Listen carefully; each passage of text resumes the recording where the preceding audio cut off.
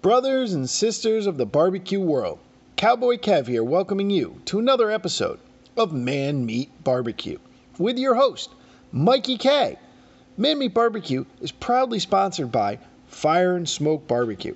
If you're looking for a new seasoning, head over to fireandsmokebbq.com.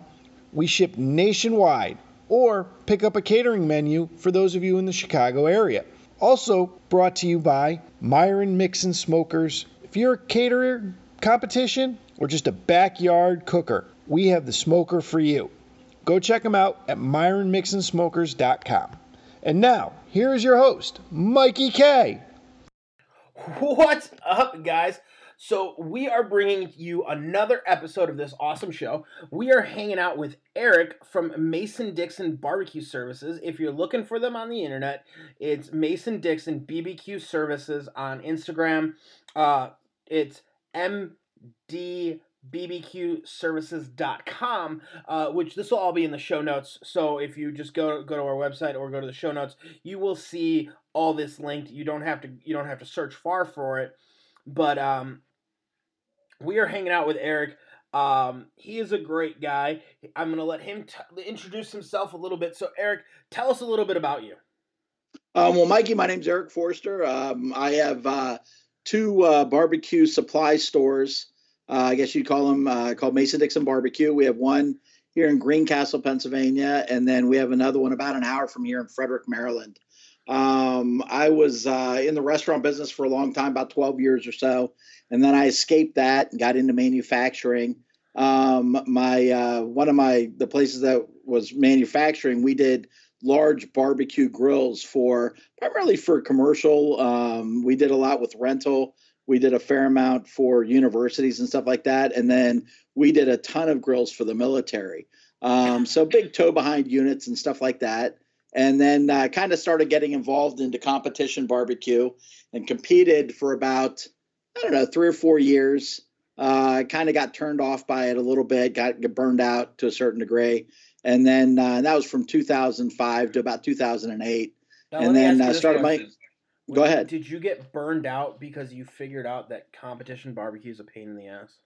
No, you know what? I got burned out because it stopped being fun for me. I was the guy that I cooked with actually now owns a barbecue restaurant in Mont Alto, Chris Carter Q Barbecue. Okay. But Chris and I were really good friends, and it got to the point where we were winning on a regular basis, not GC necessarily, but top 10. It started to pay for itself a little bit. But we really got on each other's nerves after a while because, say he was out late visiting with folks, how it is at a competition. So, yep. You have a few and this and that. And so we would tank in one of the categories and I'd get all pissy. Or I would go off and do the same thing and we'd tank in one of my categories and he'd get all pissy. And after a while, it just stopped being fun for me. There were better ways for me to spend a weekend than doing, than going out and competing. I guess that's the easiest way to do it. Because I loved barbecue and I loved going out and cooking. I didn't like taking it serious in any way, shape, or form. To me, especially back then, there was a war going on and this and that. And I'm thinking to myself, okay, so these folks are getting really upset, including myself, about barbecue. And we're competing on barbecue. And across the world, people are getting shot left and right. And we're worried about barbecue on a Saturday. This should be fun for us. And because of that, I just didn't, it kind of lost its luster for me. I could definitely understand that. And I think the other hard thing is, for me, the hard thing with barbecue is, or with barbecue competitions is, man, if you get put on that, a bad table, shit, dude, it's all over. You know what I mean?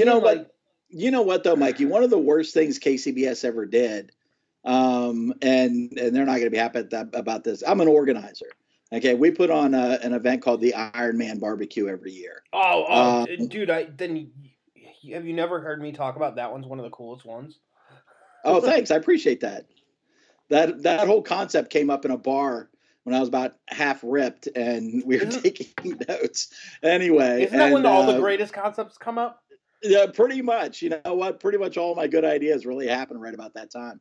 But yeah, so we put on the Iron Man, and but one of the things, getting back to KCBS, and I don't want to piss them off because every year they kind of look at my contest a little sideways. Yeah. But Piss everybody off. one of the things that they did wrong, I think, years ago was started telling teams on which tables their barbecue is being judged. Because for years and years, there have been tables of death and angel tables, but nobody knew it.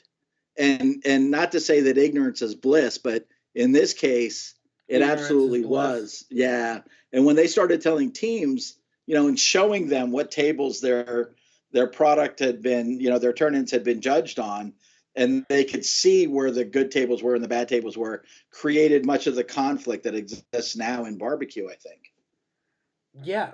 I just think it's very difficult for you to be like, oh, by the way, like, here's the table that you're being judged on. It's not going to end up well. It's like, oh shit, okay. Yeah, yeah. And I don't know how to fix it.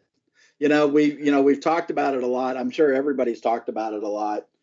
And a few years back there was the Barbecue Brethren. Do you remember the Barbecue Brethren? I'm not sure if that's still. Yeah. Yeah, I don't know if that's still around or not. I mean, they got hot and heavy here in the Mid-Atlantic, and they tried to put on their own competitions, and they were going to fix the judging situation and stuff, and they just ended up using KCBS judges just like everybody else.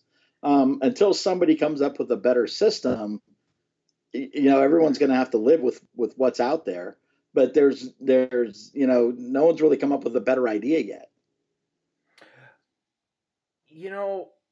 I think the difficult thing is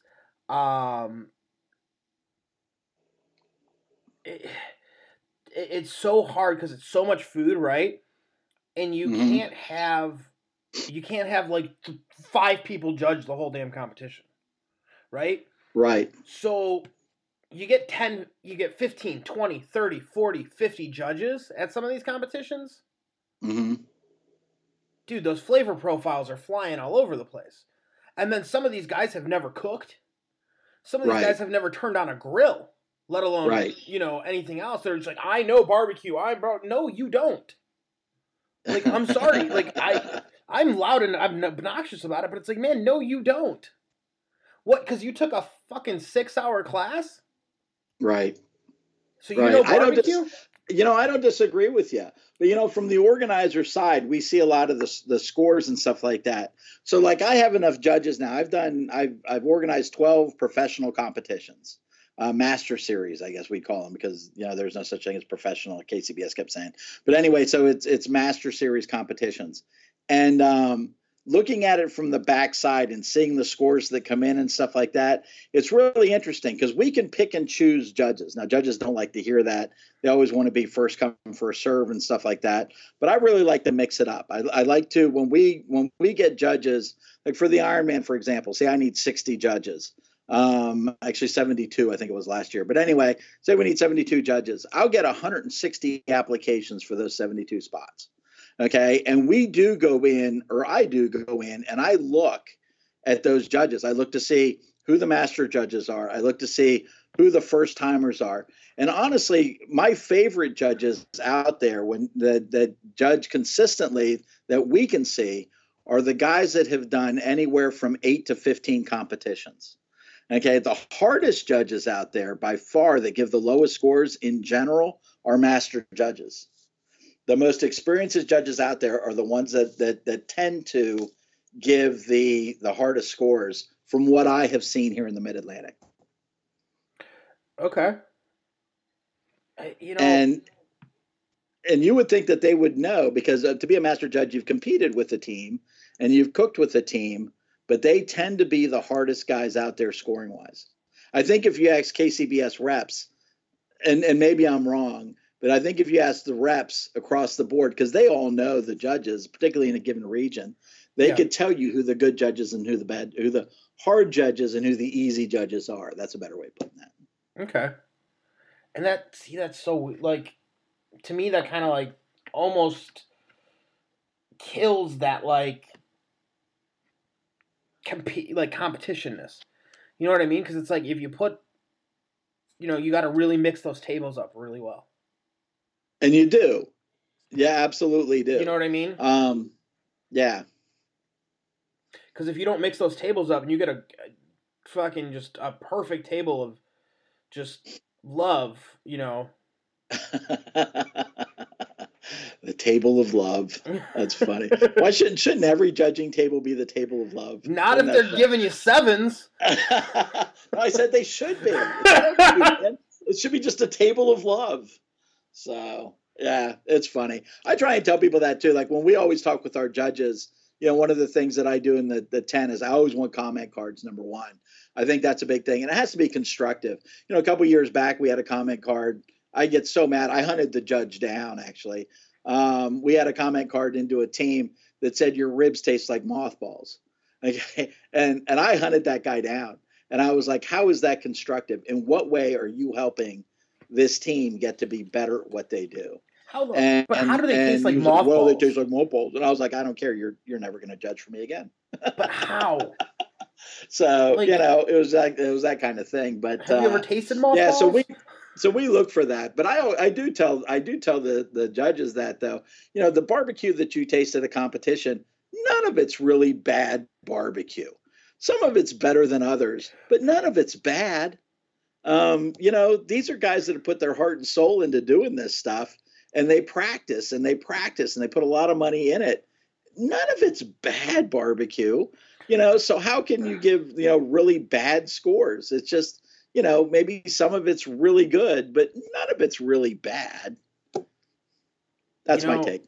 I will say that I agree with you 110%. I just cannot eat competition barbecue. Well, I feel like it's just, and I understand it. Like, I get it. The reason I can't eat it, I'll explain myself. I'll at least give myself a fair judgment, right? It's just too much flavor packed into one bite. And I understand that's totally what you have to do. Like, I get it. But for me, it's like I want to enjoy half a rack of ribs, not just one. I gotcha. You know what I mean? And right. That makes sense to me. I lost you there for a minute, but no, I know exactly what you mean. You know what I mean? You pack and you have to, right? Because you don't have it. It's not like you can give a judge a half a rack of ribs and say, okay, you get half a rack of ribs, eat these, and tell me what you think of them. And you slow them into that flavor, and that flavor builds, and by the second rib, they're like, these are really good. Right. You have to hit them, pow, right in the face. Like, here's that flavor. Right. And if you don't, it's the one, you're lost. The one bite test. Yeah. You know what I mean? And to me, it's just too much flavor packed into one bite. Yeah. Yeah. I don't disagree with that. I think you're right. So yeah, I would agree with that.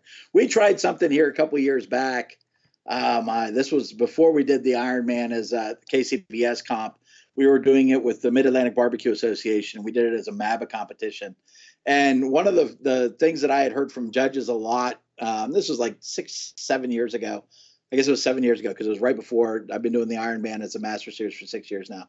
But anyway, right before that, we had been hearing from judges how everybody was saucing their stuff too much.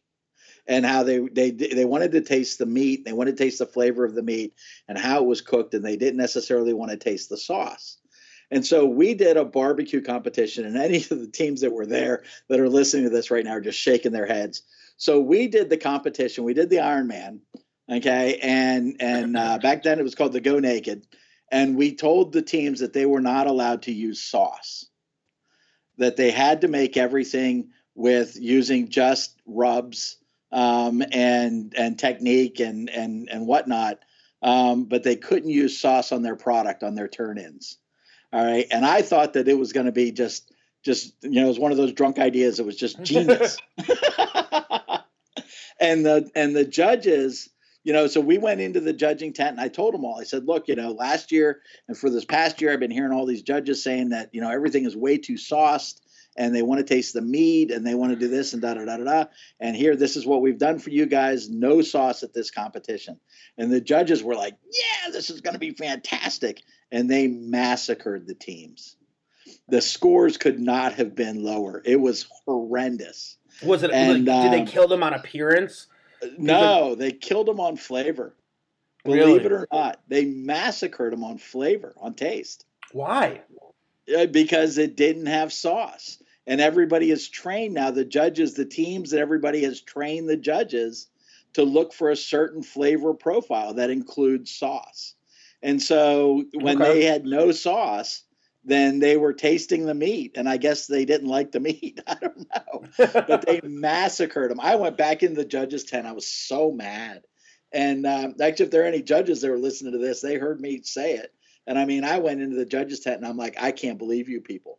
You know, we did this for you and you guys massacred these teams. And they did. The scores were so low. I don't remember what won the competition, but I want to say, man, it was like on average, they were like 150s and 160s. Holy shit. It was horrible. So, yeah. That is low. If you can't explain to us, it wasn't good. For anyone that's never done an Ironman or hasn't listened to me talk about it, can you explain what that entails and why that's different from a traditional barbecue competition? Sure. So at a traditional barbecue competition, number one, you can use any kind of electronic controls that are out there. And I'm not against them, but you can use Barbecue Gurus, Flame Bosses, whatever, in order to control your fire, control your charcoal and wood fire. You can use a pellet cooker if you want to in a competition, so long as it cooks over a wood fire. But you can have any kind of electronic control on there in order to control it and whatnot. And when he says pellet cooker and wood fire, he uses that term very loosely. Now be nice. That is me being nice. And so so you can use any kind of electronic control. And also at a barbecue competition, you can cook as much of any particular type of meat that you want. So like when I used to compete, we would do 3 pork butts, normally 6 racks, 2 brisket, and then about 20 to 25 pieces of chicken. That then we would pick the best out of in order to get our 6 pieces for the turn-in box.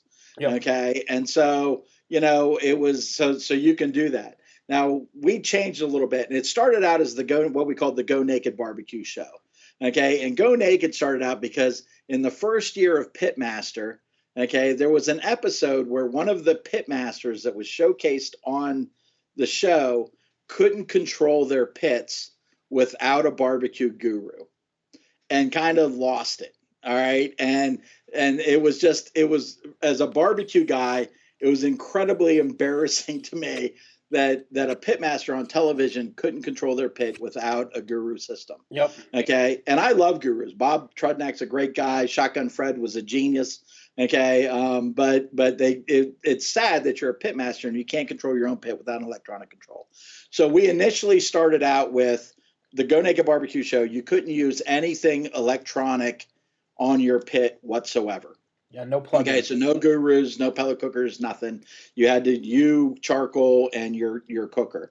And that evolved then a few years later to the point where we were like, all right, so if you call yourself a pitmaster, not only should you not use electronics, you should come into a competition and you should be able to cook 1 brisket, 1 pork butt, 1 rack of ribs, and 7 pieces of chicken. And out of that meat that you've cooked, then have enough for your turn-in. And so that's what we do now. So the Ironman barbecue competition, and it is completely voluntary. They won't let me do a master series unless it's completely voluntary. And it is. Now, there are cash incentives for doing the Ironman. You make a lot more money at the end. The prize money's a lot better. And actually, the entry fee is less if you completely volunteer to go Ironman. So when you go Ironman, then no electronic controls, no pellet cookers, no electric knives to cut brisket, no stay-in meat thermometers, only instant probes, stuff like that. And then you cook 1 brisket, 1 pork butt, 1 rack of ribs, and 7 pieces of chicken. Only 7 pieces. Go ahead. I'm sorry. I was going to say the only thing that I find hard is the ribs. The reason being is they do score for straight ribs, and everyone wants those straight ribs, and it's hard to get 6 straight ribs out of a rack of ribs. Oh, you really have to know your meat. I mean, you really have to choose it, and it's hard to see it sometimes when the meat's not cooked, whether or not. And you're right, some of the rib boxes, but it's really funny because some of the rib boxes, I mean, they're really funky.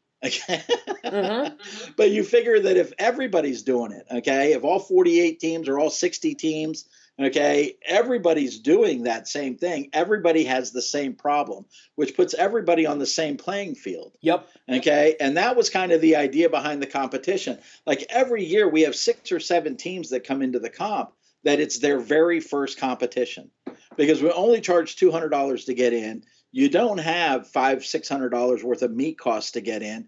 We keep all the costs down. And because it doesn't matter what kind of pit you're cooking on, because you're not controlling it with any kind of electronic control and stuff like that, then the guy, on an ugly drum smoker or, the guy on a backyard unit that he built has just as good of a chance to win as somebody else. Now, I say that, it hasn't proven itself out that way every time, but we've had a lot of, first timers that have been in the top 10, and stuff like that have done very well because it puts everybody to a certain degree on the same playing field.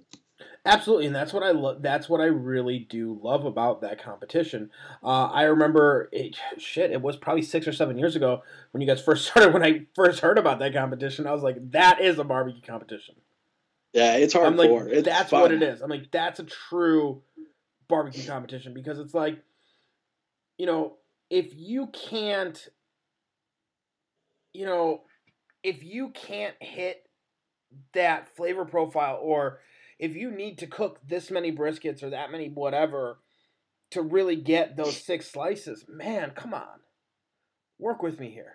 Right, but it's something because what was it? There was a video that I was watching earlier this year where the number 1 team in pork points, they did a video and they showed how they did their turn-in box, and I think they cooked 6 butts in order to get tube meat and in order to get their slices and this, and I was like, holy cow. But I think that they would look at my competition and go, well, that's cute that you want to do that, but for us, we're in it to put out this perfect box, and to do this, in order to do that, this is our process and this is how we do it. And I get that. Okay. I'm just sitting there saying, okay, let's everybody play on the same playing field and let's see how it all turns out.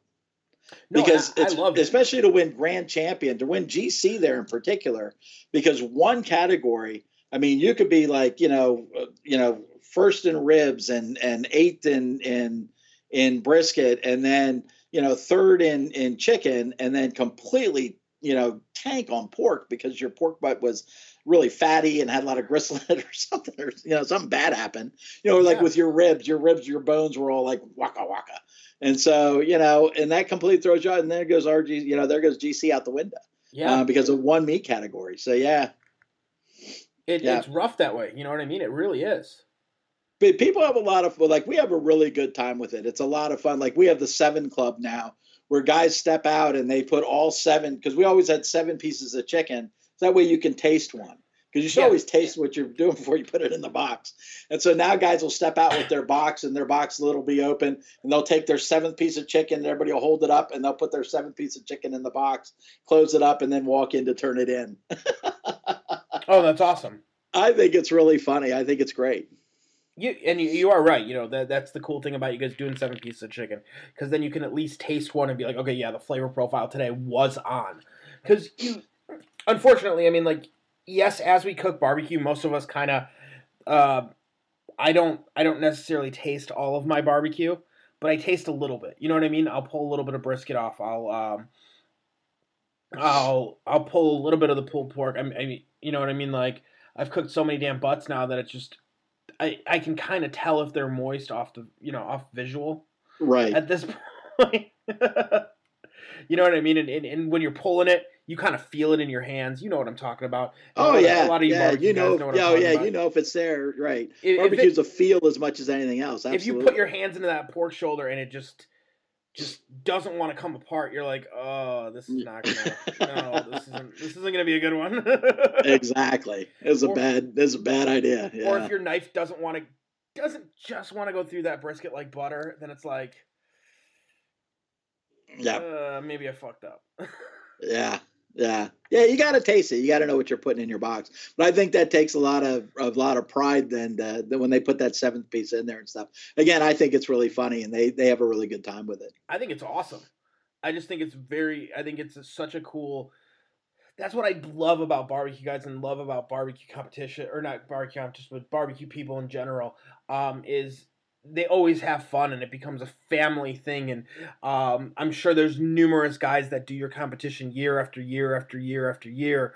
And the cool thing about that is like, hey, you know, we're buddies. We're competing against each other. And yes, I want to beat you just as much as you want to beat me. But how do I help you in case you need it? Right. And that's one of the cool things about competition barbecue, and one of the reasons I became an organizer. I mean, I missed it. When we opened up the store, my first store in Greencastle 10 years ago, that was one of the first things that we wanted to do was put together a competition just because I missed being around that. And I miss seeing the people and hanging out around it. And so we went ahead and put our first competition together. It was called Smoketoberfest. It was horrible. It was in October. It sleeted the entire day, but it was a great turnout. I mean, we had 56 teams, I think, in the first one ever. And it was at a campground, but it was just, the weather could not have been worse.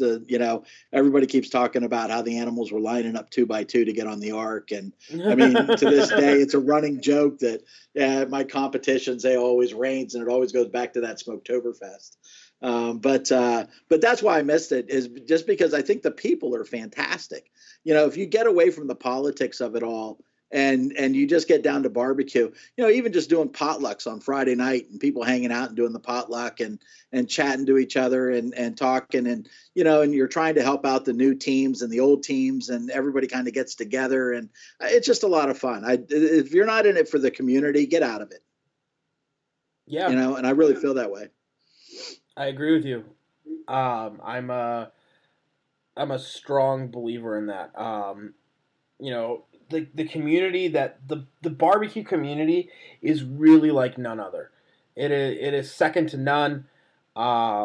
It's just so amazing, and I tell so many people that the restaurant industry it can be close to it, but it's not the same. It's guys that cook barbecue. There's something fully wrong with us. It's the same thing as chefs. There's got to be something a little off. Something's got to be a little messed up with you if you want to cook barbecue. And people are like, well, what do you mean by that? Like, what do you mean there's something wrong with you? It's like, dude, I wake up at like 2 a.m. It's bitter cold outside, and I'm going outside to start a fire. Like, you know what I mean? Like, oh yeah, especially you in Chicago. Oh yeah, you know what I mean? Like, oh yeah. The other week it was cold, and I was talking to one of my buddies, and I'm like, man, this morning was a cold one. And he's like, what was it? I'm like, it was like 7 degrees I was out there at 3:20 starting my fire so that my smoker could be going by 4. And it was just bitter cold. Just bitter cold. Like, I mean, the torch barely wanted to work. The wood was taking longer to catch fire because we store it outside, so it's cold. Yeah. We don't really have a choice on where we're storing it. We don't have the indoor facility to store it in. So,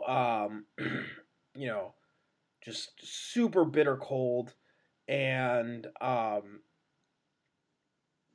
it was like kind of brutal. And I cook on a Myron Mixon H2O water smoker. Okay. And so you gotta add water to that baby. Oh yeah. And my hose kind of snagged up a little bit, wasn't working, so I had to kind of I have a quick release on it, and I had to release it, and there was still pressure on it, so I got sprayed with ice cold water in the face, and I'm like, who the fuck wants to do this shit? Yeah. And then guess what? I got up and did it all over the next day. That's funny, thing, right? That is like, too funny. It's like, man, It was still a great cook though. But Well, man, yeah. it was brutal cold. Just brutal cold. And you know it's bad when you like look at your temperature gauges and they're frosted over. Yeah. And what's really funny is there are a lot of guys I'm sure right now listening to this broadcast just going, been there. Yeah, exactly, right? Man, the winter, like every winter I just tell myself, dude, I'm gonna move. I never fucking leave. That is so funny. You know, although I got to tell you, we see more and more of that, even with just the layman. You know, back in the day when I started the store 10 years ago, you know, in the wintertime, we were death on a stick. I mean, there was nobody in the store. Yeah. Like right now, even we operate on Fridays as we do at my Greencastle store. We operate on Fridays as a barbecue restaurant. We're a licensed restaurant in the state of Pennsylvania. And so we do Friday lunches, we call them. And so we do lunches from 10:30 until we sell out. Normally around 12:30 or so, we'll sell out. We do brisket and pork, and then we normally have a special. But what that all started because back when I first opened up the store, there was absolutely nothing to do in the winter months. I mean, we were all kind of, you know, looking at each other. So my manager and I, Mark, he'd be like, well, what are you cooking this week? And I'm like, all right, I'll cook lunch on Friday. And so we started cooking lunch for each other on Friday. He'd do one week, I'd do the other week. And we had nothing better to do. There wasn't anybody coming in the store. And that eventually evolved into customers coming in saying, oh, what are you guys doing? We're like, oh, we're cooking lunch. Oh, well, come on over here and sit down. Let's have some lunch. And to going to, oh, hey, this weekend there's a party. You interested in cooking some pork? And we're like, yeah, we'll cook some pork for you. And so we'd cook some pork up and this and that. But now that Friday lunches have really taken off and we've kind of gotten into this whole restaurant mode now for the past 3 or 4 years with Friday lunches, we're busy enough still in the wintertime now. The business and people cooking in the wintertime has built up to the point where there are some weeks where we really don't have time to do Friday lunches. I mean, we can't not do it because we're doing about 170 to 200 lunches every Friday now to go just for lunch. But nevertheless, we have, you know, one of the things is, you know, Shauna, the girl out front, she'll come back and she'll pull me off and she'll be like, hey, you know, there's a guy out here who wants to buy a grill. We need somebody to talk to him. I'm like, okay, great.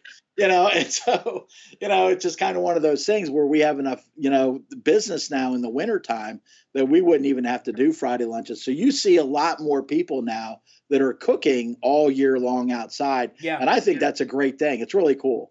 It's very cool. And one of the things that we kind of started a couple years ago, me and a buddy of mine, my buddy Paul, he works for Dave's Ace up in Milton, Wisconsin. Shout out to Paul. He's a great dude. He's the Big Blue Egg on Instagram, if you guys have ever checked him out. And we kind of started this thing, and we did one, and we had really good success with it, and then we kind of, you know, of course, you know, the next year we kind of fumbled and schedules got in the way and we didn't pull it together. But we're doing it again this year. We started a polar barbecue.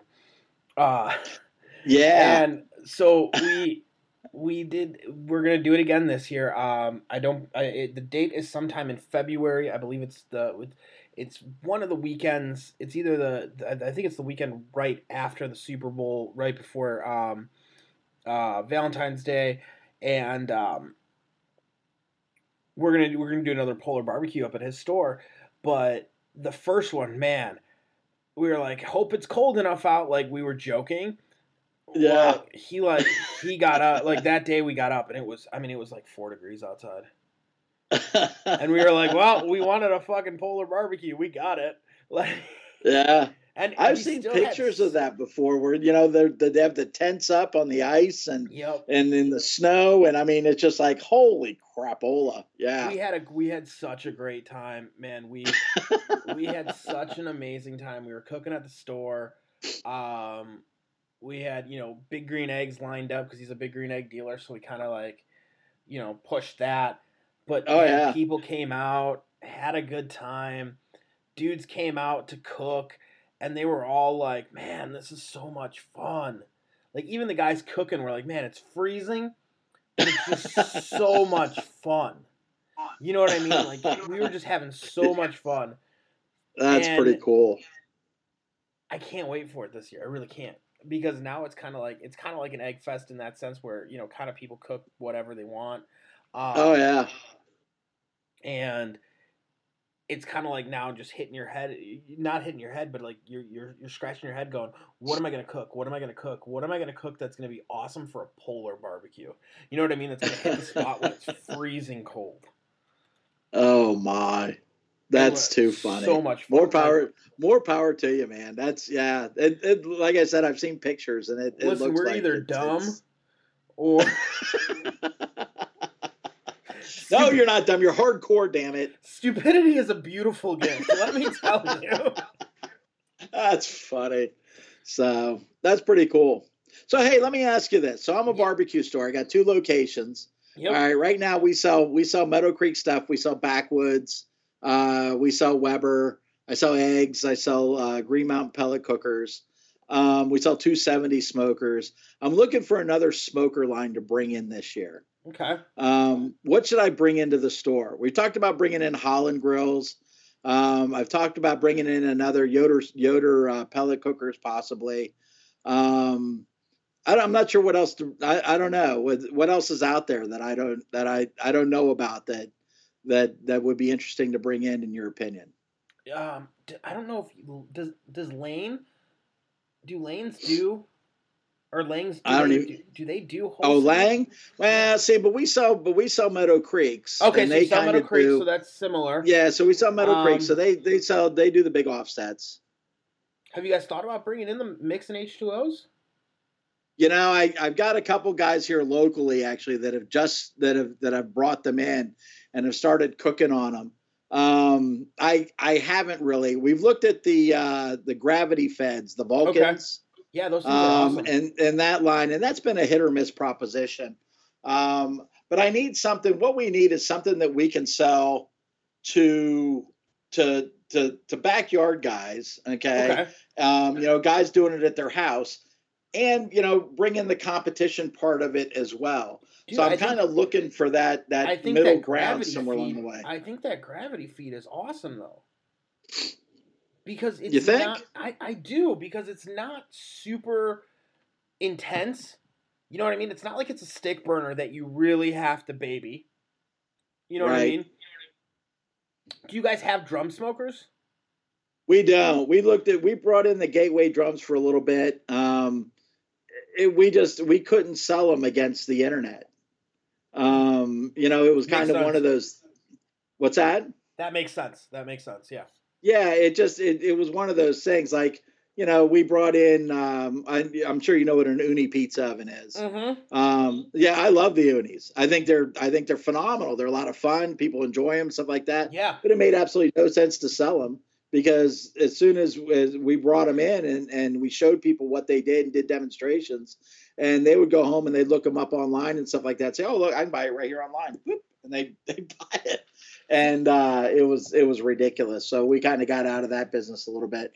But with the drum smokers, yeah, we looked at the Gateway, and then there was the other one, the one with the little horseshoe on it.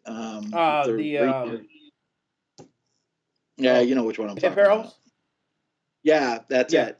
And I didn't think they were big enough. The other thing I don't get about those to a certain degree too, I've cooked on one once, is how is it different than a Weber Smoky Mountain? It's a difficult question to. I have both. So I just got an Oklahoma Joe. Okay. And theirs is a little bit different than a pit barrel or than like a traditional ugly drum. Theirs is a little bit more polished, a little bit more manufactured, right? Okay. And the real difference is there's no water pan. Well, right. So take the water pan out. Take the water pan out, or put foil into your water pan on your Weber Smoky Mountain, and there's really no difference. Do the same thing. Honestly, there's really not that much of a difference. I mean, the Oklahoma Joe has holes in the grate on the bottom, right? In the sense that it'll let it drip through, right? Mm-hmm.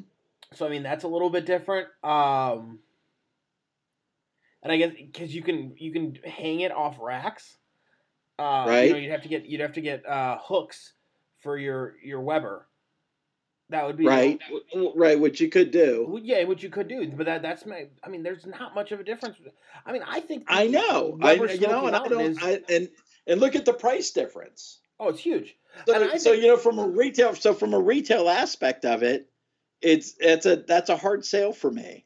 I get you. And I know that people love their drums. I know, you know, guys swear by their gateways and you know, by their pit barrels and stuff like that. Yeah. And I get it. I mean, because you fall in love with a cooker and you know, and they swear by them. And actually, locally, there's a guy that just got one of those Oklahoma Joes too, and he loves it too. He says it's the best one yet. And but they're going to start selling those to big box stores, I think. So we won't. They go are, that yeah. route. They're that's why I kind of didn't.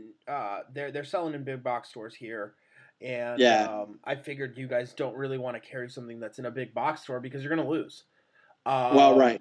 That's the hardest thing. You know what I mean? Like that's when you're an independent retailer and you're going up against a big box store. Your credit card declines way faster than theirs does. So Well, right. No, right. No, absolutely. I mean, that's like even with the Weber stuff, we only carry like 26-inch Weber kettles. I won't carry the regular Weber kettle because most of the big box stores won't carry a 26-inch Weber. yeah, You know, we do the 14-inch bullet, we do the 18-inch bullet and the 22-inch bullet.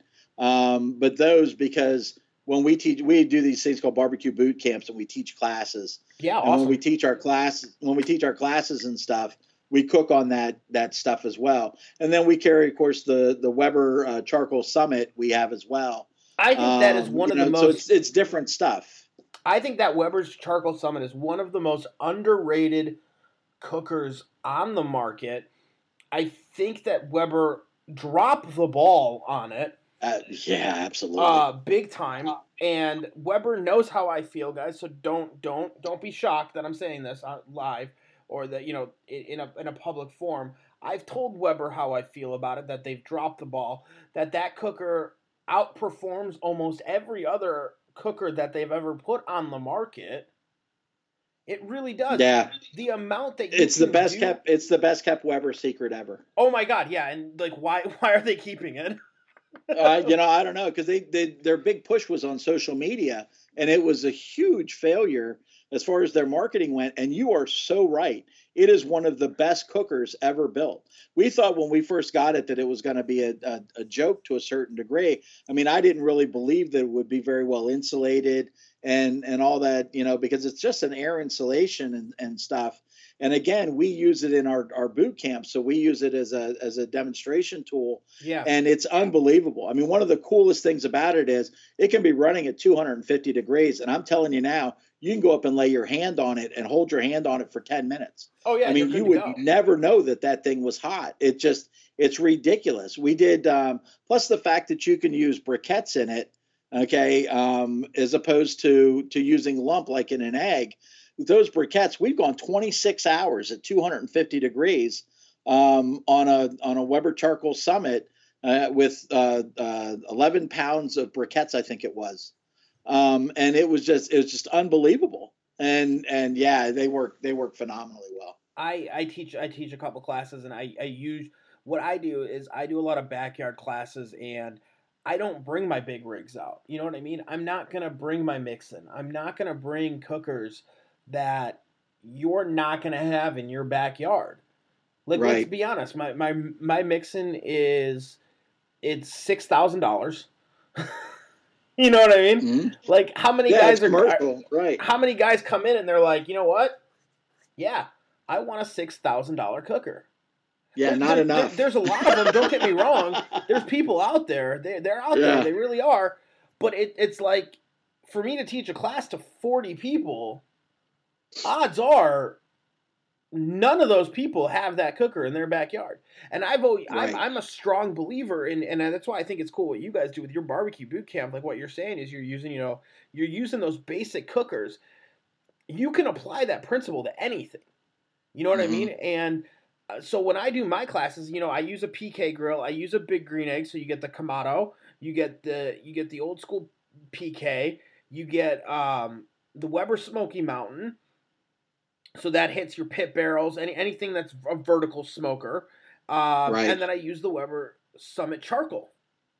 Okay. And it's like, dude, you can't tell me that you don't have a cooker in your backyard that is somewhat similar to this. It may not be the same brand, but it's going to be damn near similar to this. The only thing I don't use is an offset stick burner, like a small Oklahoma Joe or something like that. I just don't use those because realistically, in a backyard class, I can't be going and throwing a stick every 15 minutes. Right. Hey, but I got to tell you, if you ever want to do that, assign somebody in your class to do it, and they'll be happy to do so.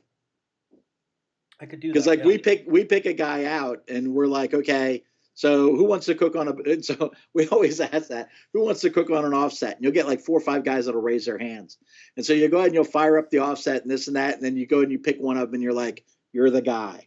Okay, you've got to go ahead and tend that fire and make sure that thing stays at temperature. So every, half an hour, 40 minutes, you got to throw a stick in there. Yep. And that guy is happy as a pig in poop, man. Yeah. Until your fire goes to 400 degrees and he's like, I threw 3 sticks in. Come on now. No, but it's awesome. And like, that's kind of what I do is I teach those backyard classes, and I try to bring in fun to do it. And it works really, really well. And we have a great time doing it. And I think a lot of those guys that I talk to, especially like one-on-one with them, they're like, dude, thank you so much for having so many different cookers, because it wasn't just a one-trick pony kind of type thing. You know what I mean? It wasn't like, right, I'm going to show you how to cook on the cooker I use. If you don't have that cooker, well, that sucks. Right. You know what I mean? Like, I feel like there's so many classes that are like that. Or being like, oh, dude, here's my $10,000 rig. Your cooker was $200 from Home Depot, but I'm going to show you how to make great barbecue using this $10,000 rig. Yeah. You know what I mean? Like, dude, we're not shooting baskets to Michael Jordan here. Right. No, I completely understand, and I'm with you. Because the idea behind our boot camps is that you take the technique that we show you. Well, actually, we don't show you. Like when you come to a boot camp, like the guys that come to my brisket boot camp, we leave it at 20 people. Okay. And guys that come to the brisket boot camp cook a brisket. Everybody there cooks a brisket. It's awesome. We bring in a butcher. You get a sharp knife, a free sharp knife. You get an injector where you do injections, the whole 9 yards. Everybody there cooks a brisket. But one of the ideas is, so we cook on pellet cookers. We have about 18 cookers set up. And which is easier because it's right there at the store. Yeah. So I'm not taking this show on the road. It's kind of all right there. But we cook on the Webers. We cook on like 4 different eggs. We have normally like 4 or 5 pellet cookers out there. I've got 2 or 3 Meadow Creek offsets. We've got a couple of G2 chubby backwoods. I got a 270, what they call a Hollywood size. So right, more homeowner backyard stuff. And then we've got all the Webers set up as well. And then, we tell people exactly what those cookers do, and go stand next to what you currently cook on. And invariably, they'll all go to one of those types of cookers that they have at their house, because the idea is to leave boot camp and be able to take what we've taught you and duplicate that at your home at some point or another. Exactly. And you're right. If I'm cooking on an $8,000 offset barrel smoker, okay, which is my favorite, then no one else is going to have that at their house. They're not going to be able to duplicate what the heck I'm doing. So, and like you just said, like they're not going to be able to duplicate. Listen, here's the thing. My stick burner will put out different flavor profiles than my egg will. It just will. You know what I mean? Yep. It's just going to do it. They're both barbecue. Yeah. But that's what's really cool. But that's what's really cool about teaching a class like that. I mean, I don't know if you feel that way as well. But for me, one of the coolest things is that we can take a piece of meat, okay, and we can inject it, and we can put rub on it, and we can cook it on a different type of cooker, and I can come up with 20 different flavor profiles for that same meat. And at the end of it, we have what we call the free-for-all, where everybody goes and everybody tries everybody else's stuff. Because while maybe you put a lot of love into your brisket, Okay, when you were making it and stuff like that, barbecue is a real personal thing, and that flavor profile that we gave you, we said you're going to use this injection with this rub, and this base, and then you can cook it on whichever cooker you want to cook it on. But maybe you put a lot of love in it, but the flavor profile isn't it's not bad, but it doesn't light your fire. But somewhere there within those 20 other guys that are there cooking with you, you're going to taste something that you're going to put in your mouth, and it's going to be like, wow, what is that? What did you do to that? And then to be able to duplicate that every time. And that's a big part of our class is getting people to be able to duplicate what we've done at class over and over and over again. And you can change flavor profiles by changing rubs and stuff, but duplicate the process over and over again. Yeah. Like, the crazy thing is, so we did a brisket class, right? And what we decided to do is we made a prime, a Wagyu, and a choice. How did that come out? Oh, it was fantastic. But could you really tell that? Now, see, that's interesting. So here's what we did, though. We made them decide which one was which. Blind. Yeah, and? Oh, man. Choice crushed it. Really? Crushed. That's fantastic. Crushed. That is fantastic.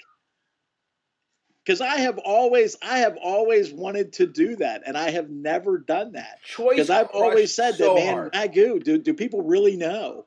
And so you're saying that Choice crushed it, huh? But what we did is, okay, so they had to decide which one was which. Yeah. And it was, which one is the Wagyu, which one is the choice, and which one is prime. And people thought the prime was the Wagyu. People thought the choice was the prime, which they liked the most, because then it was like the other thing was like, which one do you like the most? And then the Wagyu they thought was choice. Isn't that crazy? Because I think a lot, like, and it could have just been the class setting or whatever, I think a lot of these people still have this whole mentality in their head that super fatty meat isn't that good. Huh. You know what I'm saying? Like, they still have that, like, in their head, like, if there's too much fat, obviously it probably wasn't that good. Yeah, that it was a not as great a cut of meat. Exactly. Yeah, I gotcha. I gotta tell you, man, I'm glad you brought that up. That's really cool. It was such a cool thing, and like, of course, like we're slicing, so we're slicing this brisket, and I'm like, okay, so here's my Wagyu. As I'm slicing through it, because it looks like butter. It's falling apart. It's perfect. Yeah. You're slicing up the point, and it's just you can see the just juices coming, like it's perfect, right? And I'm like, I'm like, there's your Wagyu. I'm like, and then here's your choice. Here's your here's your this, here's your that. I personally, if I'm given the choice of what to cook, I prefer cooking either upper 10% of choice. Or prime. Like, I don't mind cooking Wagyu, but I don't know. It's not a huge thing for me. Yeah, it's not a huge thing for me either. That's really interesting. And you seasoned them all the same way, you injected them all the same way, and you cooked them all in the same cooker. Yep. That's pretty wild. Well, it was technically 3 different cookers because it was on 3 different Smoky Mountains, but it was the same cooker. It was all same wood, set up the same way. Exactly. Everything was, yeah. It was all the same. Huh. That's pretty cool. Yeah. Yeah, that makes me happy. Because I'm not a big Wagyu guy either. I know all the teams that win with Wagyu. But the question is, if all the teams that win suddenly couldn't get Wagyu and they were cooking choice or they were cooking primes, they'd probably go to primes. Like Chris Lilly, I think only cooks primes. I don't think he cooks Wagyus. So the question is, if they couldn't get Wagyu anymore, would those teams still win without Wagyu? And I would have to say, my guess would be, yeah, absolutely. Yeah, because they're still pounding in that flavor. You know what I mean? Right. Like, they're still definitely pounding in that flavor, and it's going to be good. And I think that a prime brisket just cooks better. And I also don't mind the way a choice brisket cooks. I don't mind it either. We cook 5 of them a week. I don't have a problem with that either. I think they cook up fine. I think they cook up perfectly fine. They cook up really, really nicely. If you don't fuck it up, it's still juicy. Yeah.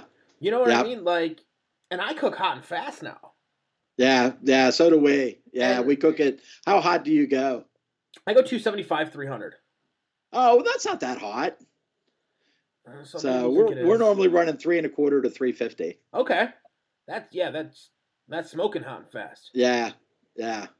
So, but yeah, you just got to pay attention to it a little bit more consistent. It's got to stay at that temperature, whatever temperature you have it at. Exactly. From what we found. Obviously, you're gonna up that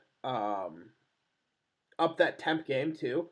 You know what I mean? You're not gonna be pulling at like 203, 204. You're gonna push it up, and like that's what I do. I push it up a little bit. I'm pushing to about like 206 to 208 range.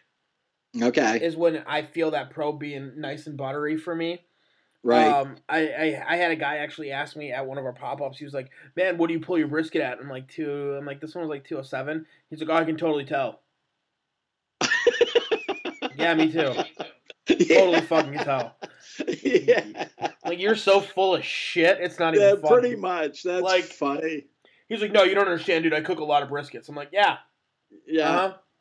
207, he could tell. Me too. I do it for a living. Cook a shit ton of briskets, dude.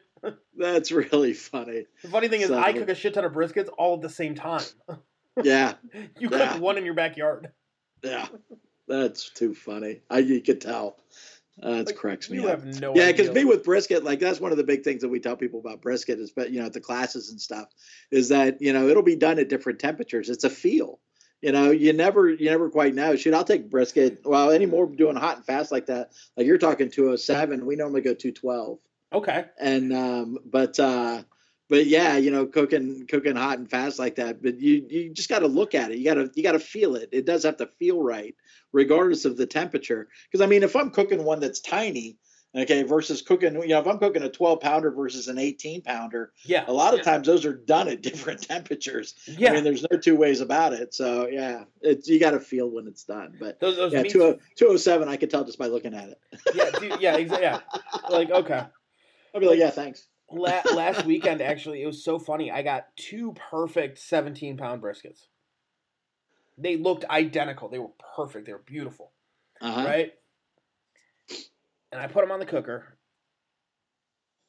And I swear to God, one was the devil, one was just an angel. One cooked up so nicely. And the other one decided that it was going to stall. And I mean, I literally had one of them done. Temped, pulled into the hot boxes to rest, hang out, and all that. And then the next one, I temped it, and it's 186. I mean, that's a 30-degree. Yeah, that's a big swing. And I was like, how? Just how? And it just. But it came from an old cow with a bad attitude. Exactly, and it wanted to bring it out. But it did come out okay. It came out flavorful, came out juicy. It was a great brisket. But it just stalled forever on me. Yeah. And it is what it is. You can't force it, unfortunately. You know what I mean? Like you just had to get it to 207. Yeah. And, just call it a day. That's funny. Just call it a day. Well, so what do you think? So wait a minute. So let's get back to the original question I had. So what should I be bringing in? Such a difficult question. Oh. I feel like... we talked about Deep Souths, but again... Do you have the Kamado? You have a Kamado, right? Yeah, we sell eggs. I'm a big egg guy. You're a big egg. Okay. So Kamados are covered there. Are you looking for a smoker or more of an all-around cooker? Well, I don't know. We talked about PKs the problem I have with those, because you brought that up a couple times, the problem I have with PKs again is that you can buy them online. Yeah. You can just, yep, here you go. And most of the guys that are buying those are SCA guys. Yep. And they're buying them whether I've got them or not. You know what I'm saying? So, yeah. It's kind of one of those deals. So we'll probably, I'm kind of shying away from those. I've been looking at the Yoder pellet cookers. I think they're going to be okay. No, you do know, obviously, Weber's putting out their pellet cooker. Are you guys going to be bringing that line in? Well, we're going to bring in a couple of them as a Weber dealer, particularly with what we do. I think we're going to bring it in just to kind of take a look at it. We'll be tentative with it at first, probably bring in 3 or 4 of each model, the 2 models that they're going to have, just to kind of figure it out and play with it. I know this is going to be a shock. I actually have cooked on that pellet cooker. Okay, so how bad were the flare-ups on that pellet cooker?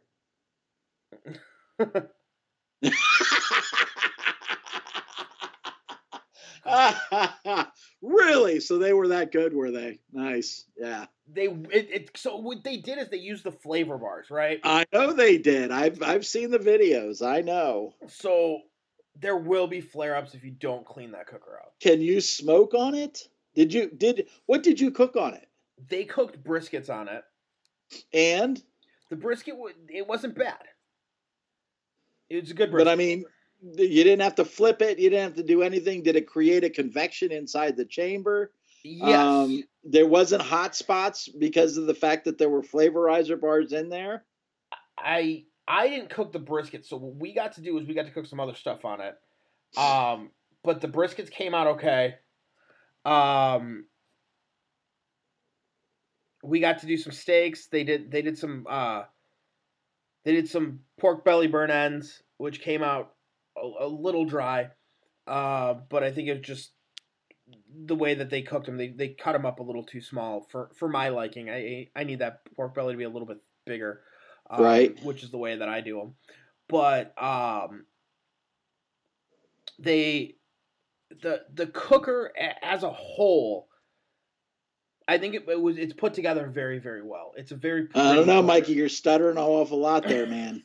I'm not a pellet guy, though. Remember that. I'm not a pellet guy. You're stuttering an awful lot there, Cheese. I'm not a pellet guy, so it's hard for me to talk about pellets.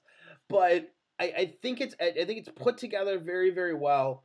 I think it's going to change the market a little bit. How so? I think it's gonna. I think Traeger's in a little bit of trouble.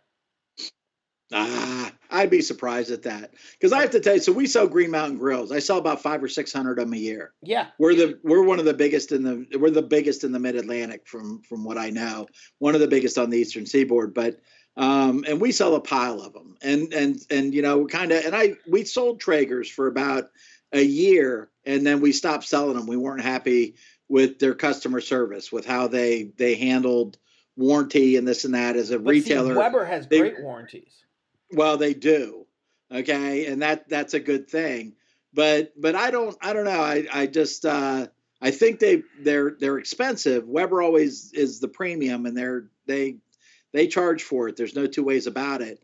I would have loved for you to have cooked the pork butt, and in particular, because the amount of fat that comes off a pork butt. Yep. Or tried to smoke a turkey or smoke a chicken on that with the grease that comes off of there, just to see what would happen with that. Because, I've seen that. And I saw the guys were cooking steaks, which is phenomenal, because you can't cook steaks on any without grill grates in particular. You can't, even on a Green Mountain, as much as I love them, they're not exactly a steak friendly cooker unless you have grill grates on it, in which case, that kind of makes up for it. But I saw on the Weber how you have, their flare-ups, and when you're cooking steaks on there and, the flames are coming through, that's phenomenal for grilling. Yeah. Okay. But what's that do for you when you're smoking? So the auger and the firebox is so protected that I think you'll be okay. Okay. I think you'll be okay. You gotta clean it out, though. All right. I want to video you. I want to video you with one of those cooking a pork butt. Oh, that's gonna be a hard video to get. Shit. Why, all you got to do is stand next to it and hope it doesn't catch fire. Yeah, but that means I got to cook on a pellet cooker. Oh, my skin's Oh, starting come to itch on. already. Those are the big sellers here at Christmas, man. Oh, well, We're I know selling they a are, but they're pile of outdoor them. crock pots. You know, we used to, Christmas season, we used to sell like 50 to 75 eggs in the month of December. And now we're doing, 150 pellet cookers. My thing And with maybe pellet like 30 cookers- eggs. Well, my thing with pellet cookers is I don't think I can get the flavor out of the pellet that I want. Oh, it's not the same. It's not even close. But for a backyard guy, you're getting the ease of doing it and it's an outdoor crock to pot. get you started. But it's really interesting too, though. Because we've been selling pellet cookers now for about 9 years, and one of the things that we've seen is that guys that start out, a lot of guys will start out with an electric smoker, which just beat my head against the wall. I don't even sell electric smokers because I can't do it. But and then they'll go from an electric smoker to a pellet cooker, and then they'll go from a pellet cooker to an egg, or they'll go to an offset.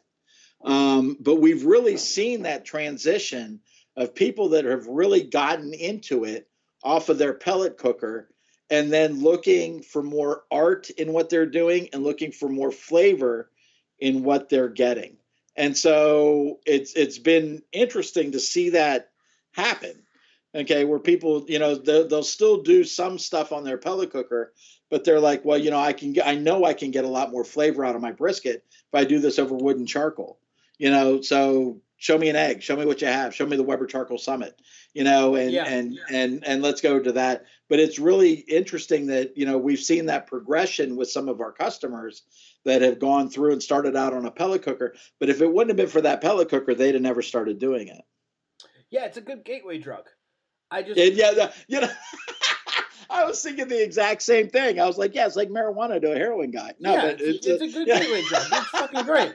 My only problem is the dudes that walk around and call themselves fucking pit masters, and I'm like, dude, you can't control a fire to save your fucking life. Come on, you can't be a snob about it, otherwise you're going to put everybody out. Oh no, I'm not trying to. I'm being a little bit of a snob, but not a whole snob. Call yourself a purist. I'm just a purist. Sometimes. Yeah. That's too funny. But I mean, I don't disagree with you. I mean, when I competed, we competed on an offset, and and that's still my baby. I have a TS120 Meadow Creek that beautiful. That I still have. So, but anyway, that's too funny though. But yeah, it is. It's a gateway drug. I mean, it's a good introduction to, let's get away from gas and let's get into something else. Yeah. So yeah, for me, I'm okay with it. I can see that. Yeah. I'm becoming more and more tolerable as a human to them. I can't believe I'm saying that, but it's true. But you do know the difference. You can, especially if you're a barbecue guy, you'll know whether or not something was cooked on a pellet cooker. Oh yeah, definitely. Yeah. There's just the flavor's not. It's just not there. Right. To me now, the Yoder pellets. That's a really pretty cooker. Don't get me wrong. That thing is beautiful. Have you looked at M Grills? No, I didn't. What's that? So they are out of Texas, if I'm correct. I'm gonna look it up really fast. So it's if you go on Instagram, it's mgrills_Texas. And they're making some cool cookers. N as in Nancy or M as in man? M as in man. Okay, M Grills. All right. They're making some cool cookers. Now, I don't know what their, retail thing is at all. As far as getting it into retail stores and all that. But right. They make some really cool grills. Like they make this badass portable grill. It's the C4S. It's just one of the coolest looking little cookers around. And I believe they made it for they made it for SCA guys in a sense to kind of compete with that PK. Okay. But it's smaller. I mean, the thing looks like a goddamn briefcase. You know what I mean? Like it's tiny. Okay. but it's super cool. And then they have a bigger version, which is the M16, and I believe they have 2 different versions of that size wise, and that's kind of like your almost like your Weber charcoal grill, but it's put together way nicer. The fabrication is, or not way nicer, I shouldn't say it that way, because Webers are put together nicely, but the fabrication is a little bit different. The shape is different. It's really a sleek grill. It really is. It's really, really pretty. And it hits those charcoal guys. They do a really good job. Like I said, they're out of Texas. They're American made, which I think is really cool. That's why I'm a big fan of a lot of cookers that are American made, because I enjoy that people keep the craft here. But yeah, right. Maybe M Grills would be a good one.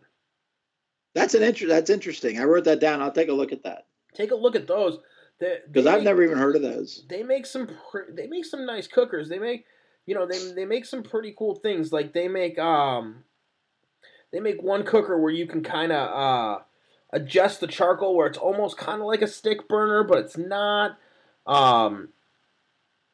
It has a big charcoal cook space in it. You can kind of adjust the grate on if you want to go higher or lower.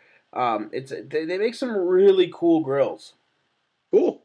I would look into that. I'll take a look at that. I think that's gonna be. That's my answer. I think you should look at M Grills. All right, I'll do that. Very cool. It just took a while for me to get my head around it. Everything takes a while with me sometimes. No, it's all right. And I will say that it's one of those things that there's so many cookers out there, so it's hard to say like which one's the next best one, right? Well, they are, and they run, and it runs hot and cold to a certain degree. Years ago, Backwoods Smoker, when we first started 10 years ago, they were 16 weeks out and you couldn't get one, which is one of the reasons why we started bringing them in, is because if you wanted to buy one, we had it in stock. And so, it was fantastic. Us and Mark Lambert and Big Pop out there on the West Coast. I mean, we were the only 3 that ever that had them. You could get them. You can get them from us at any time. And if you ordered it straight from Backwoods, you were 16 weeks out. And then other stuff got hot there for a while. 270s in the Mid-Atlantic were really hot there for a while. And then right now, Ugly Drum Smokers and Jambos. We see Deep Souths. Have gotten pretty exciting. Stumps there for a little while were something interesting to look at. And that's the hard part, right? It's almost like the trying to figure out what's the next thing that's going to bite. And it depends on your region also. Right. And it's crazy how much that really depends on it. Is like 270s really, they were only really big on the East Coast.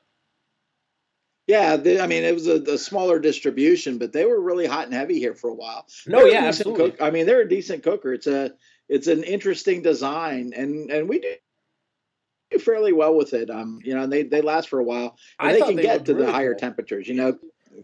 So, have you cooked on one? I've never gotten to cook on one because no one around here carries any of them. Okay. So you know what I mean? Like their 270s a desert out here. Yeah. Because nobody. So what does everybody? What's hot and heavy out? There in the Midwest. Weber's always has a stronghold, just because obviously they're here. Big Green Eggs have a pretty good, Kamado style cookers are very heavy here because of winters. Mm-hmm. That Kamado style holds that temp so nicely in the cold weather that people like it. Right. It's a big, a big thing for temperature wise. Right. PK never really got huge out here. Oh, really? Even even with the steak guys, huh? The steak guys, all the steak guys carry it. Yeah. But your average backyard dude has no idea what it is. And then your drums, and then drums are big. I think drums are big everywhere. Yeah, I know. I going back to that, I'd love to carry a drum. It's just I mean, again, you can buy it online for what you could buy it from me from, and from a retail perspective, I just don't know that it makes sense to bring it in. There is a drum guy out of Chicago if you want to look him up. And he's just they're starting. They're not just starting out, but they've been going for a little bit. And he's making some really pretty drums. Oh God, why now I have to forgetting the name. He's in Chicago. He's in your backyard. I know, right? So then my brain doesn't work. Oh God, why can I not remember the name? Of course. Shit. Is he out of Chicago? He's right. He's out of the south suburbs. His barbecue team name is Risky Brisket, and he is. My brain is gonna function. I promise. I'm gonna make this work. Why can I not remember the damn name? Oh, I'm trying to. I can look him up. Look it up. I'm trying to look it up through my way.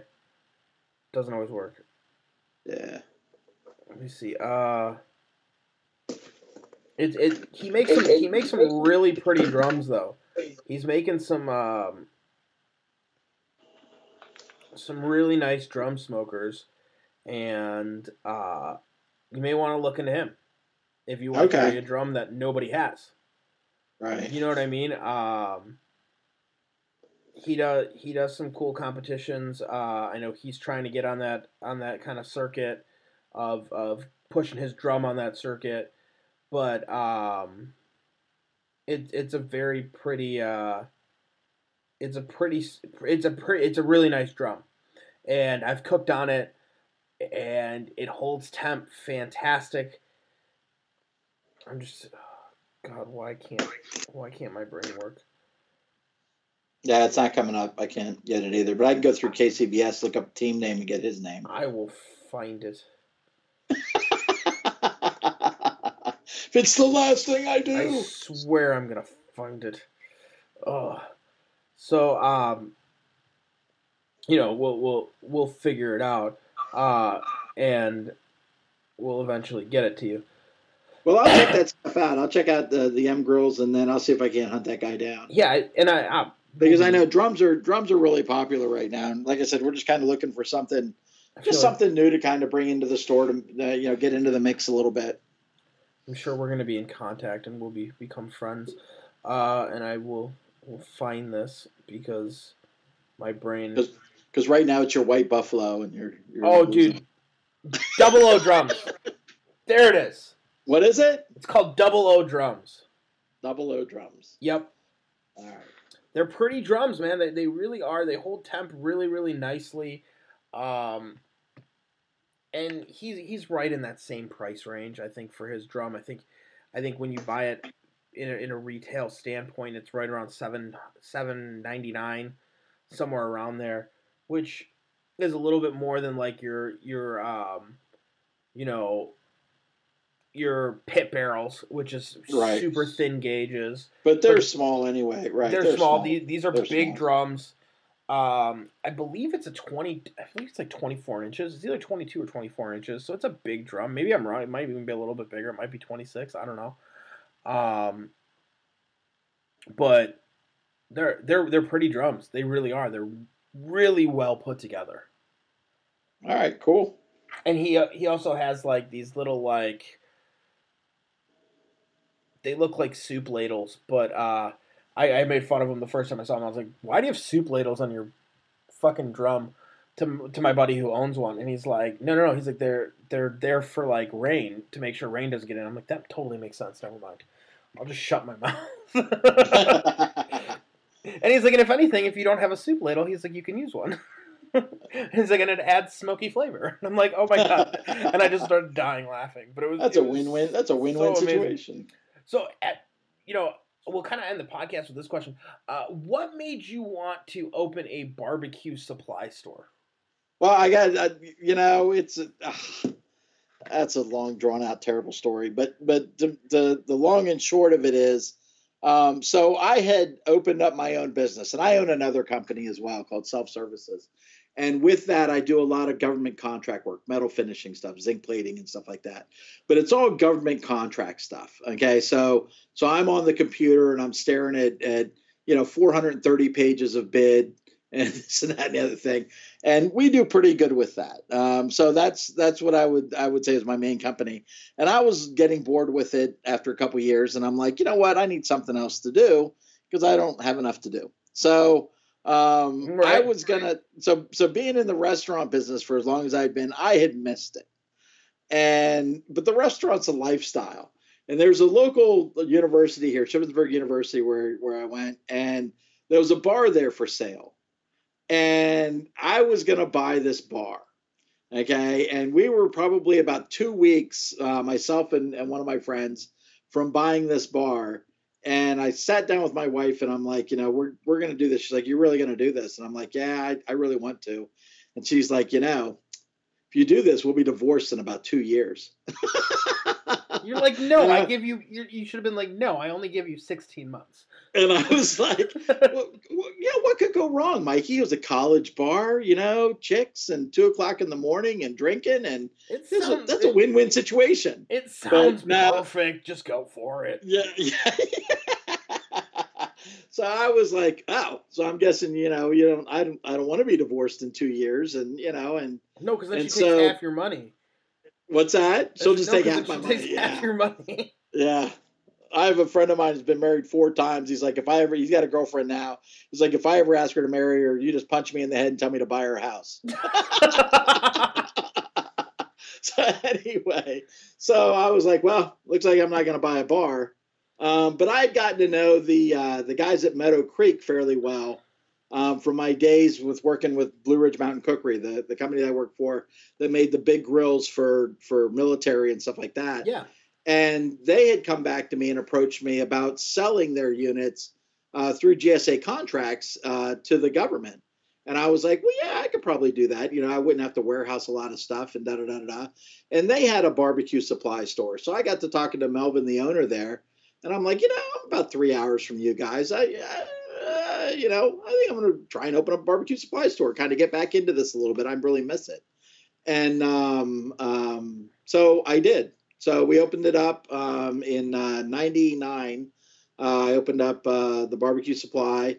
And it's really funny. I look back now because, back then I had no idea. We were closed Monday and Tuesday. And then we were open like Wednesday from 11 to 4 or something. I had the stupidest hours. I found a sign not too long ago with my hours from the first year. And now, over the past few years, we figured out that Monday is actually our busiest dollar day of the week. We sell more stuff on Mondays than any other day of the week. Yeah, because all the guys run out of shit on Saturday. Right. And Sunday, and they're like, I got to get back. I got to go get it. You know what? And I was closed for the first 3 years on Monday. Yeah, no, it's a learning curve. Yeah. So yeah, you figure it out. But anyhow, so slowly but surely, we kind of, I'm in an old schoolhouse that was built in 1897. And we kind of just converted that into it had been boarded up. The windows were boarded up. It had, the exterminator guy told me we had like over 2,000 bats in the attic. You're like, great. Oh yeah. So it was special, but anyway, so yeah, we kind of turned it into a barbecue supply store and it went so well. I was figuring on the first year, to be honest with you, I was thinking that it was going to be a write-off for my other company, and we broke even in year 1. And awesome, it's kind of grown since. And so kind of got a little bit of pressure then to open up a second store. And we were looking at Winchester, Virginia, or over in Frederick, Maryland. And I had a lot of base of customers over in Frederick. So we opened up over in Frederick. And I will tell you now, if you never have to open a business in Maryland, never open a business in Maryland. I wasn't planning on it, but thank you. That is the most unfriendly to business state. Do you know where I live? Yeah, well, no, I do. I tell you what, I'd go where you are faster than I'd go to Maryland. I don't know, dude. I don't know. It is not a friendly business state here. Brother, it's a small company. The state of Maryland, once they get their fees as quick as they can get them, because they're sure that you're going to go out of business within 2 years. So they're going to fee you to death. So that way they get all their money out of you rather than try and encourage you to grow your business and get a tax, get tax money out of you. Okay. They would just as soon just fee you to death. Okay. Because they're sure that you're going to go under in 2 years and they ain't going to help you stay in business. Oh yeah. Welcome to Chicago. Oh my gosh. But we've been there for about 5 years now. And, that's a different animal. It's more of a big city kind of thing. I kind of laugh about it because here in Greencastle, we did a thing where within 20 miles of Greencastle, I think there are 38 restaurants. And within 20 miles of my store in Frederick, there are like 333 restaurants. That's awesome.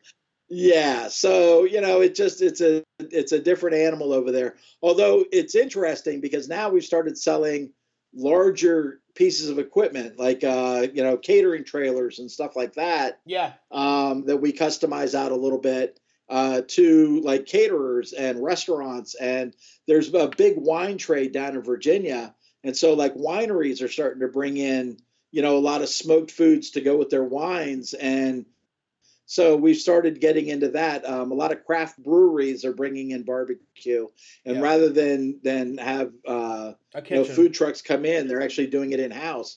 So we started selling larger pieces of commercial equipment to those guys, and they are purists. I mean, if you talk to a winery guy, he's a purist they all want offset smokers. Yeah. I mean, they're purists through and through.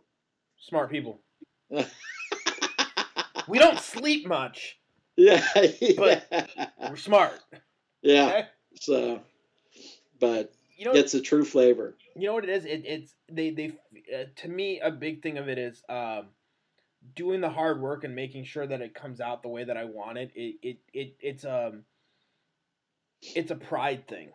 It's art. There's art to it. Yeah. There really is. I mean, I'm with you. I understand. I mean, it's a pain in the butt, and it's the worst thing you'll ever do, and it's the most inefficient cooker you can ever cook on. Okay, but there's skill that's involved in doing that. Absolutely. And if you can do it right, it's a home run. Yeah, so, I mean that's what it is. Yeah, but that's how. So anyway, that's how I got into barbecue, owning barbecue equipment stores. Is I missed it, and I wanted to get back into the food service somehow or another, and my wife wouldn't let me buy a bar. So I was like, you know what? I'm gonna open a barbecue joint, and that's what I did. Probably smart though.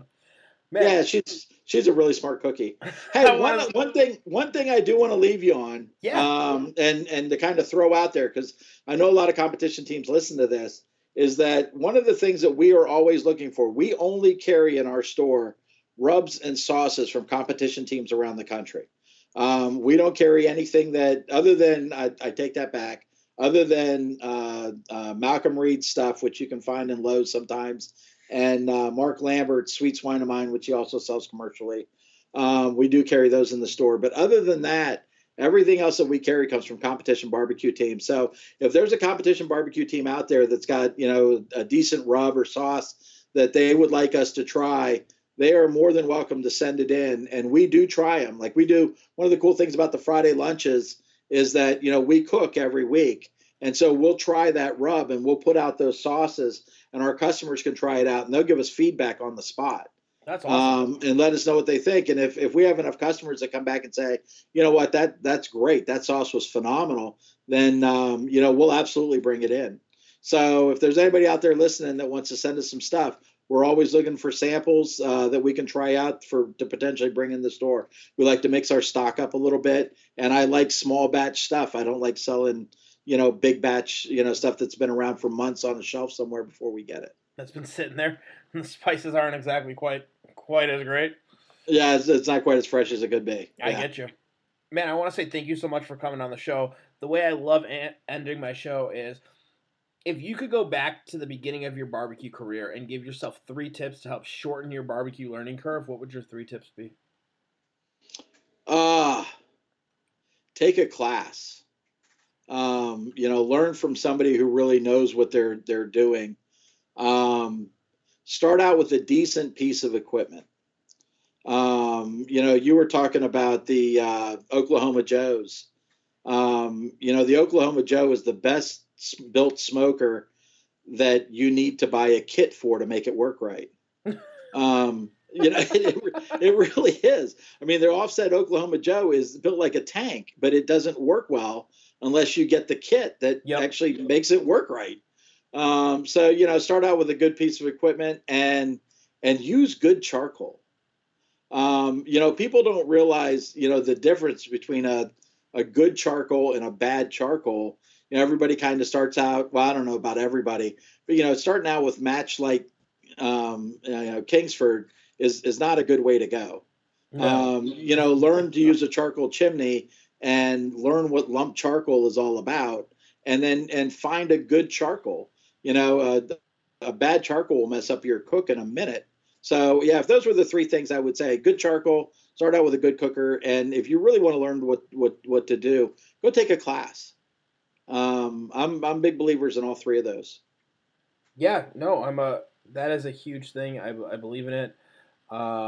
Everything you just said was phenomenal, just amazing tips. So I want to say thank you so much for coming on the show and chatting barbecue with us. Once again, guys, if you want to find him on the internet, it's Mason Dixon BBQ Supply on Instagram, which we will have the link and tag for. And then we will also have their website and all that. And like he said, if you have a barbecue rub line that you compete with or a sauce line, send it into them. Maybe they'll carry it. Yeah, we'll check it out for sure. Dude, thank you so much. Hey, Mikey, thanks a lot, man. This was a lot of fun. It was very easy to talk to you, and I had a great time. And thanks for the heads up on those cookers. I'll definitely check them out. Awesome. Let me know which one you end up bringing in. All right. Peace out, man.